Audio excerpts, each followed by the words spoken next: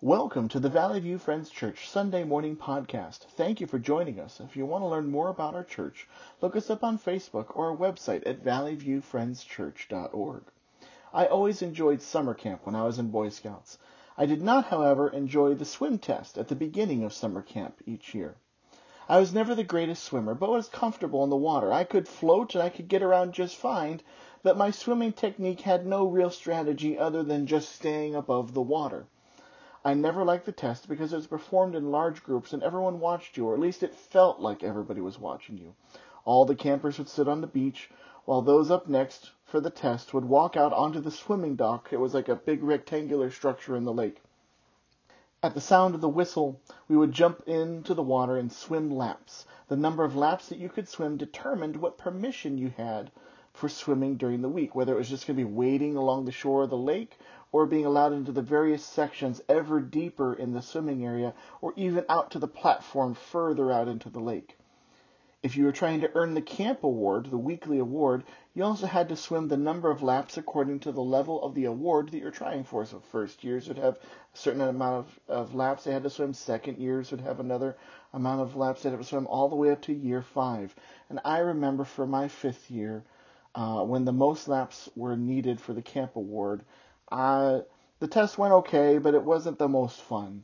And I remember jumping into the water, and for the 5th year, you had to jump in at the deepest part of the dock. I have no idea how deep it was, but I know that I went down into the water and down into the water for a lot longer than I expected to go down in the water, and then I started to slowly float back up. I don't know why it didn't dawn on me to maybe try to move my arms and start swimming up. I was used to jumping in and letting my body rise to the surface. When my head poked up above the water, the lifeguard mentioned, he was actually standing on the dock right next to where I was, he mentioned that he was glad to see me, and I was starting to make him a little nervous, having been below for so long. I told him I was fine, it's just that I do things my own way, and I'm a slow swimmer. And the lifeguard, well, he decided to walk alongside me the whole swimming test. And the entire time he was asking me, hey, do you want to take a break? I'm like, no, I'm okay. Are you sure you don't want to take a break? Yeah, I'm sure I'm okay. Maybe you could come back and try this test later in the week. It seems like you're kind of tired. And no, I'm fine. I just need to get this done. And I finished the test just fine, perhaps quite a bit slower than they were planning for, but I did it. Looking back, I realized how important those swimming tests were. It was how the lifeguards judged your safety level for swimming in the lake. But the swimming tests were also an eye-opener for zealous Boy Scouts. A kid might feel like he could take the mile swim challenge later in the week until he started the week with the swim test. Jumping in the lake and swimming a lap or two off the dock could give a younger scout a very clear picture of their ability or lack of ability to swim, and perhaps they decide to spend the week increasing that ability. This is what tests do. They reveal us to ourselves. When we are tested, we learn about who we are and how much we have grown and how much we need to grow. And so today we're going to read a story in which Jesus tests his disciples. The text we're going to read literally says, Jesus said this to him, meaning Philip, for he said this to him to test him, for he himself knew what he would do. Why a test? Why does Jesus test Philip and the rest of the disciples? Well, why does God test us? And I would say this, God tests us so that we can see and understand ourselves clearly, that we might respond to God rightly in return. So on the verge of producing a tremendous miracle, one that is reported in all 4 of the Gospels, some people would say it's one of the most tremendous, beautiful miracles that Jesus performs, the feeding of the 5,000, Jesus takes that moment, that opportunity, to put his disciples and us to the test. From this test, Jesus desires us to know that he is the bread of life, and he desires us to trust in his provision and to act confidently under his authority and to join with him in feeding the crowd. So he's testing us, but he wants us to know that he's the bread of life, to trust in his provision, to act confidently under his authority, and to join with him in feeding the crowd. So let's go ahead and read the text. It's in the Gospel of John, chapter 6, verses 1 through 15. After this, Jesus went away to the other side of the Sea of Galilee, which was the Sea of Tiberias. And a large crowd was following him, because they saw the signs that he was doing on the sick. Jesus went up on the mountain, and there he sat down with his disciples. Now the Passover, the feast of the Jews, was at hand. Lifting up his eyes then, and seeing the large crowd was coming toward him, Jesus said to Philip, "Where are we to buy bread, so that these people may eat?" And he said this to test him, for he himself knew what he would do. Philip answered him, 200 denarii worth of bread would not be enough for each of them to get a little. One of the disciples, Andrew, Simon Peter's brother, said to him, "There is a boy here who has 5 barley loaves and 2 fish, but what are they for so many?" And Jesus said, "Have the people sit down." Now there was much grass in the place, so the men sat down, about 5,000 in number. And Jesus then took the loaves, and when he had given thanks, he distributed them to those who were seated. So also the fish, as much as they wanted. And when they had eaten their fill, he told the disciples, "Gather up the leftover fragments, that nothing may be lost." So they gathered them up and filled 12 baskets with fragments from the 5 barley loaves left by those who had eaten. When the people saw the sign that he had done, they said, "This is indeed the prophet who has come into the world." And perceiving that they were about to come and take him by force to make him king, Jesus withdrew again to the mountain by himself. This story is best remembered as a fantastic miracle of producing food for many out of just a little bit. And as a child, I always pictured Jesus giving thanks over the bread, and then the bread just sort of spilling out, almost, I guess in my child's mind, the word I would use is magically, but miraculously, out of his hands. Just loads of bread pouring out of his hands into mounds and mounds of food. That's just how I saw it as a kid. It was a tremendous, fantastic miracle. But it's a big miracle for a big crowd. The text tells us the crowd is of large size. Verse 2 actually says it's not just a crowd, but a large crowd.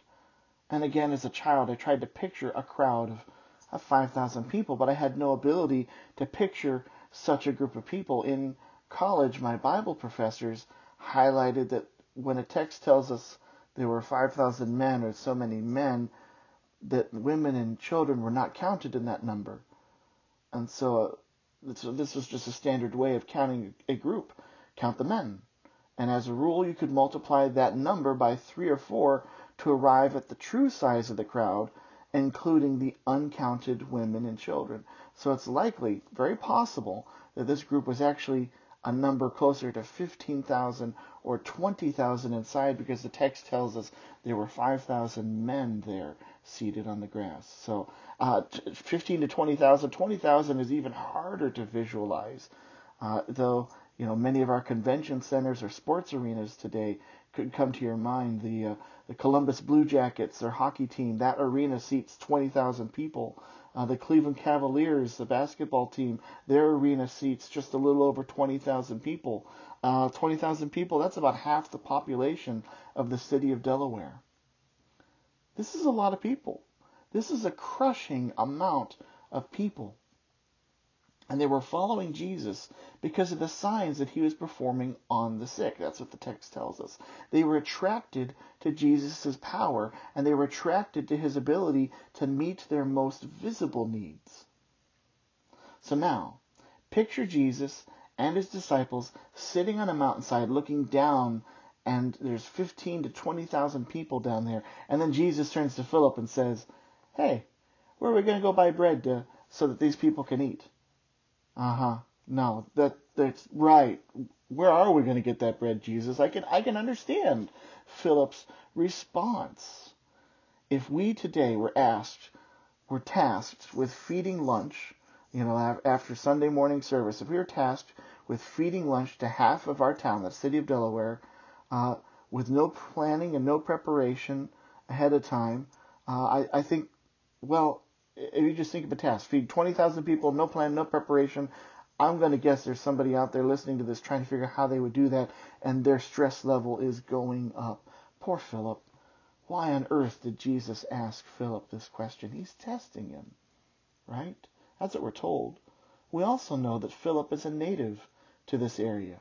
He would know the capacity, or he would have an idea of what the bakeries and markets could do and how they could provide food. And also remember, when Philip first encountered Jesus, he made big claims about who he thought Jesus was. In the Gospel of John, chapter 1, verses 44 through 45, we read these words, "Now Philip was from Bethsaida, the city of Andrew and Peter. Philip found Nathanael and said to him, 'We have found him of whom Moses in the law and also the prophets wrote, Jesus of Nazareth, the son of Joseph.'" So Philip makes big claims about Jesus. He says, he's the one that Moses wrote about. He's the one we've been looking for. And so now Jesus is putting Philip to the test. Does Philip understand what it means to say that Jesus is the Messiah, the one that Moses wrote about? And Jesus is putting all of his disciples and even the crowd to the test. And this passage presents us with all kinds of responses that we can have when Jesus tests us. And I just want to break down some of the responses. We've started looking at them a little bit, but one group that responds to the test of Jesus is obviously the disciples. Most of them, we don't hear about the response at all, but we get Philip and we get Andrew. And Philip, he seems to see the impossibility of Jesus' request. He can only think in terms of, well, where are we going to get the food? How are we going to get the food? How are we going to pay for it? To Philip, the task seems impossible.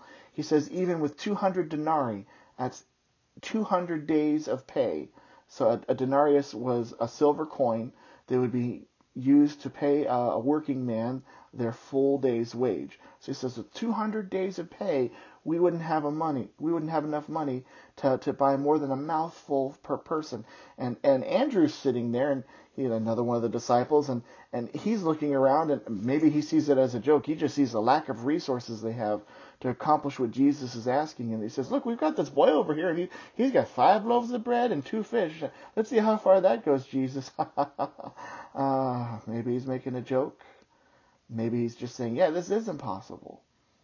I suspect many of us can be like Philip and Andrew when God asks us to do something that we think is difficult. We often, as a first step, assess our own ability and our own resources to do what God asks. And that's not what God asks us to do. He asks us as our first step to say, I will trust you. He does ask us to assess what we have and our abilities and talents and gifts. But the first thing he asks us to do is to walk in faith. So the disciples, they see a situation, they see it as impossible, and they're struggling with it. Then you have the crowd. The crowd's another group that experience a test in this passage. The test they experience is their hunger, their physical need. And I also think many people respond like the crowd does. They would say, well, Jesus meets my need, and then we don't let Jesus go any deeper than just that immediate out. I was hungry and I got fed. And we don't let him further into our life to address the real problems and the real struggles of our lives. We like skin-deep faith instead of faith that pierces our heart. The crowd enjoys the fruit of Jesus' miracle. Everybody gets their fill. But ultimately the crowd fails because they see Jesus as the prophet. They say, yeah, he is the one, he's the prophet. But they don't understand what it means to say that he's their Savior. They even try to make him king, and they want Jesus to be the king their way. But they fail to see that he's already the King of Kings. They fail to see that Jesus is offering them bread that they have not yet tasted. They enjoyed the barley loaves, but they aren't seeing that Jesus is the bread of life. Because that's what he says later in John chapter 6, same chapter, when he's ridiculing the crowd. Jesus is calling them out for only wanting physical bread. He eventually says, I am the bread of life. Whoever comes to me shall not hunger, and whoever believes in me shall never thirst. And then a third response in the passage is that little boy. We could go on and on about the boy. I've heard pastors that have done that. They talk about the boy's response. But let's just say this. In truth, we're not really sure about the little boy's thoughts. But we do know that he's willing to entrust his lunch to Jesus, however far it will go to feed all the people. For the boy, it's enough that he can say here to Jesus, say, take what I have. I know you can make this work. And Jesus is asking us to be like that little boy. Take what I have, make it work, Jesus. I will trust that you can do this. Jesus is testing his disciples. He's testing us. And he tests us so that we can see and understand ourselves clearly, that we may respond to him rightly. And so here are some of the responses, some of the things that we need to understand in this feeding of the 5,000, the test, that the things that come out of it that we need to grow in. And the first one is that we need to know Jesus as the bread of life. Not just the Jesus who provides in a moment of need, but the Jesus who is the bread of life. There's a difference there. And too many people address Jesus as, Lord, I'm in trouble right now. Can you help me get me out of this problem right now? My car is broken down, Lord. I don't know how it's going to get fixed. Fix the car, Lord. We see him as a fix-it man instead of the source of life. See, you can know the name of Jesus, but not let his name truly rule in your life. And the crowd, they know the right title of Jesus. They call him the prophet that Moses wrote about, but they don't know him or what that title actually means. They recognize the significance of the moment, but they misinterpret it. And they misinterpret the meaning of Jesus being the prophet for their lives. They need to see him not as the giver of bread, but as the bread of life itself. And too often we see Jesus as, well, the giver of bread, the fix-it man, instead of the bread of life himself. This is one of the hard challenges of John chapter 6. If you read the whole chapter, the bread is all throughout that whole chapter. We don't have enough time today to talk about all the places where it talks about bread. But something's really interesting about John chapter 6. We started our text today. It said a very large crowd. And we think, we know 5,000 men for sure, and we project possibly 20,000 people plus the disciples were all gathered around Jesus. You know how many people are with Jesus at the end of John chapter 6? 12. Everybody else leaves. Because as everybody else hears about what it means to have Jesus be the bread of life, and they're having trouble taking that in and understanding him being the bread of life, they abandon him. Everybody has their idea of who Jesus is, but they're not willing to comprehend what it really means that he's the bread of life. When he says to them in verse 35, I am the bread of life. Whoever comes to me shall not hunger, and whoever believes in me shall not thirst. See, we have an idea of what we want from Jesus, and he knows what we need. I heard this quote a couple weeks ago. I really think it's pretty great. Some people believe that being a Christian means that you get to be a better version of yourself. No, it means we become less like ourselves and more like Christ. I mean, how many people do you know go to church? Maybe you go to church to try to be a better version of yourself. But that's not what Jesus is offering as a bread of life. He is offering for us to become more like Christ. Knowing Jesus means that we become a changed people. So first thing that we take away from being tested by Christ in this passage, that we understand him as the bread of life. Second thing from this passage is that we are to trust in Jesus' provision. In the story of the feeding of the 5,000, the disciples immediately take stock of the crowd and their own resources. You know, Jesus says to Philip, how are we going to feed these people? Where are we going to get the food? And so he's immediately looking around going, we don't have enough money. We don't have enough resources to feed the crowd. Testing like this reveals whether or not we are willing to trust God's provision or simply try to trust our own ability. And part of God's provision are his promises. And so I want to take a minute or two here and just mention some of God's promises. One promise we have in the Bible is God will never leave you, from Deuteronomy 31:6. Be strong and courageous. Do not fear or be in dread of them, for it is the Lord your God who goes with you. He will never leave you or forsake you. A second promise from the Word of God. God will protect you from the enemy, Satan. From 2 Thessalonians 3:3. But the Lord is faithful. He will establish you and guard you against the evil one. A third promise. God will give you strength. Isaiah 40, verse 31. But they who wait for the Lord shall renew their strength. They shall mount up with wings like eagles. They shall run and not be weary. They shall walk and not faint. A fourth promise, last one we'll look at here, is God will forgive your sin. It's in 1 John 1, chapter 1, verse 9. If we confess our sins, he is faithful and just to forgive us our sins and cleanse us from all unrighteousness. So it's not that our sins are untouchable and unforgivable. If we confess our sins and seek that, he will forgive us. We have promises from God, and we are being asked here to not trust in our abilities, but to trust in God's provision. Thirdly, from this passage, we are being told to act under God's and under Jesus' authority. The disciples' authority, you can look at this passage, there's a contrast between the disciples' authority and Jesus' authority. One of those has limits, and one of them has no limits at all.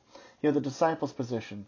They could operate by what they could see, by their knowledge, by their ability, their assessment of the situation. They looked at all those things and said, we can't feed the crowd. We're limited.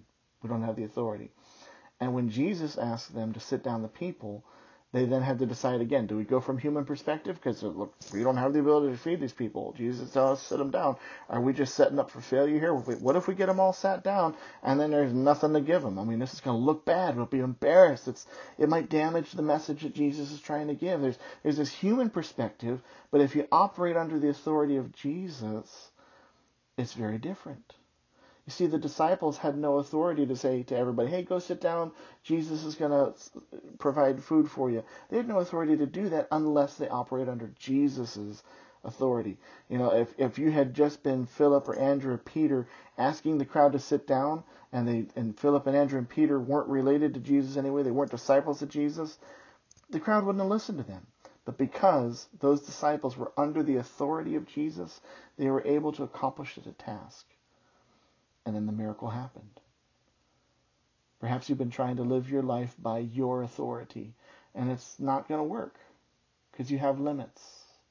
And for some of us this year, 2020, has shown us those limits. For some of us, we are scared because we've already reached our limits, and now we're in what seems to be an impossible situation. But that's if we trust our authority. This story tells us if we want to have life and life to the full, we must trust in Jesus' authority.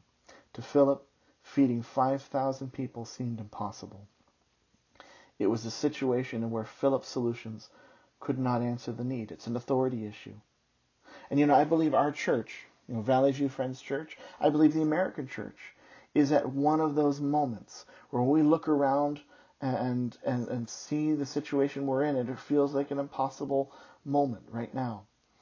Our traditional methods of ministry are very good, but because of the coronavirus, we're very limited right now. And at this moment that we feel most limited because our ministry practices are not effective because of social distancing and all that, at that same time, our community has greater need than ever. It feels like an impossible situation. It's like a crowd at the mountain looking up at Jesus. Only today, people are not so confident in the church as the crowd was in Jesus when he fed the 5,000. Because today, people are stressed and tired and at the end of their rope. Maybe today they're jobless, or you're worried about your job, or you're concerned about the pandemic, or you're concerned about the economy crashing, you're concerned about race relations, you're concerned about losing our history or our homeland, you're concerned about losing our voice or never being heard at all, or maybe you're concerned about elections or concerned about your kids and how they're growing up, what impact this is going to have on them, and what the school year might look like this year. And for some of you this year, if part of your life was under pressure before 2020 happened, it's infinitely more difficult now. And when you stack all those things together, you start to hear the hunger of the crowd, don't you? In church, more of us are a part of the crowd than we would like to admit. Perhaps God is testing us and already has in mind what he wants us to do. And it's up to us to be like that little boy in the story, allowing Jesus to use his lunch to miraculously feed the crowd. So what's the church to do right now? There's a lot for the church to do. I can't articulate it all right now. But I do think we need to speak to fear or against fear. We need to address it. Not by disregarding fear or discrediting it or just pretending it's not there, But we need to displace fear, because this culture is full of fear right now, with confidence in Christ. 1 John 4:18 says this, "There is no fear in love, but perfect love casts out fear. For fear has to do with punishment, and whoever fears has not been perfected in love." We need to learn to trust in God's provision instead of our own. Just like we've been talking about, this is a year we're being tried and tested in church. We need to trust in God's provision instead of our own.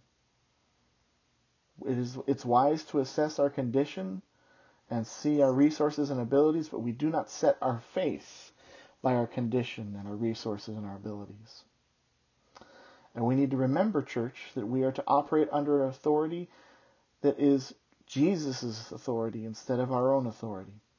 And what I mean by that, well, we've talked about it, but I just want to expand that a little bit and remind you that Jesus' authority, as I read it in the Bible, it is a quiet, sure, strong authority. It has a character that's specific in purpose, and we don't often operate with that kind of authority. It's an authority that doesn't try to win with a gotcha moment. It doesn't try to outshout or out-anger or humiliate others. God and His authority, He is in the restoration business. 2 Peter 3:9 says this, "The Lord is not slow to fulfill His promises, as some count slowness, but is patient toward you, not wishing that any should perish, but that all should reach repentance." We operate under God's authority, and that means we are in the game of getting everybody to heaven as many people to heaven as possible. That's the authority we operate under. I'm not trying to defend how we feel or if we're right or not, or everybody's getting in all kinds of arguments about little issues around the country and in our communities. It's really about, we know the way to heaven, and we want to see as many people get to heaven as possible. And the last thing I say, church, that we need to do, we need to look up and around and see the ways that God is feeding the crowd. Because the crowd's hungry, and we've still got a calling to go and minister. And one way that's been on my mind as a pastor, and I know I'm behind the game on this one. We should have been well ahead of this, but we're behind. I know that one way that God is feeding the crowd right now is through, and I don't know a better term for it than digital discipleship. I've been really slow to want to put together online options and resources for worship at Valley View. The season we are in has shown more than ever that our community often connects first digitally. Even without the coronavirus, we're in a culture where people look us up on Facebook and they look at your website and they try to figure out information online first before they come through the doorway. So I want to say, be ready in the coming weeks and months as we try to figure out how to minister in a meaningful way online. This is not a replacement for what we do in person, but it's realizing that many hungry people are looking for spiritual food online, and we have a calling to go and feed the crowd there. It might mean recording some videos, doing some live question and answer discussions, holding online prayer meetings, creating a library of resources that can serve as an on-ramp into God's kingdom and into the church. There's a whole lot of things we can do, and I'm not sure what all it's going to look like yet, but I know we've got to do it. And there'll be a time when I'll come to you and say, hey, can you help me figure this out? Now, I hope that you'll want to step out like the little boy in the story and say, yeah, I may not know everything, but I'm willing to try, because I know God wants us to do this. So whenever you're faced with an impossible situation, remember that what is impossible to us is not impossible to God. We need to trust in God's provision. We need to live with God's authority and be willing to answer when God tests us with a task that seems bigger than we are. Let's take a moment and pray. Father God, I first want to pray for the person right now who's listening who is hungry. That no matter what they do in life, they are unsatisfied and empty. And I pray right now that they would be willing to receive Jesus and to get their fill of the bread of life. Lord, I also pray for our church, that as you present us with new ministry opportunities, we would be willing to say yes, instead of say, I don't know if we can do that. I don't know if we have the resources. We want to see people get to heaven. We want to see people call Jesus Lord and Savior. And we want to help in the work of sharing Jesus with others. Help us to do this. In Jesus' name we pray. Amen. Go with Jesus.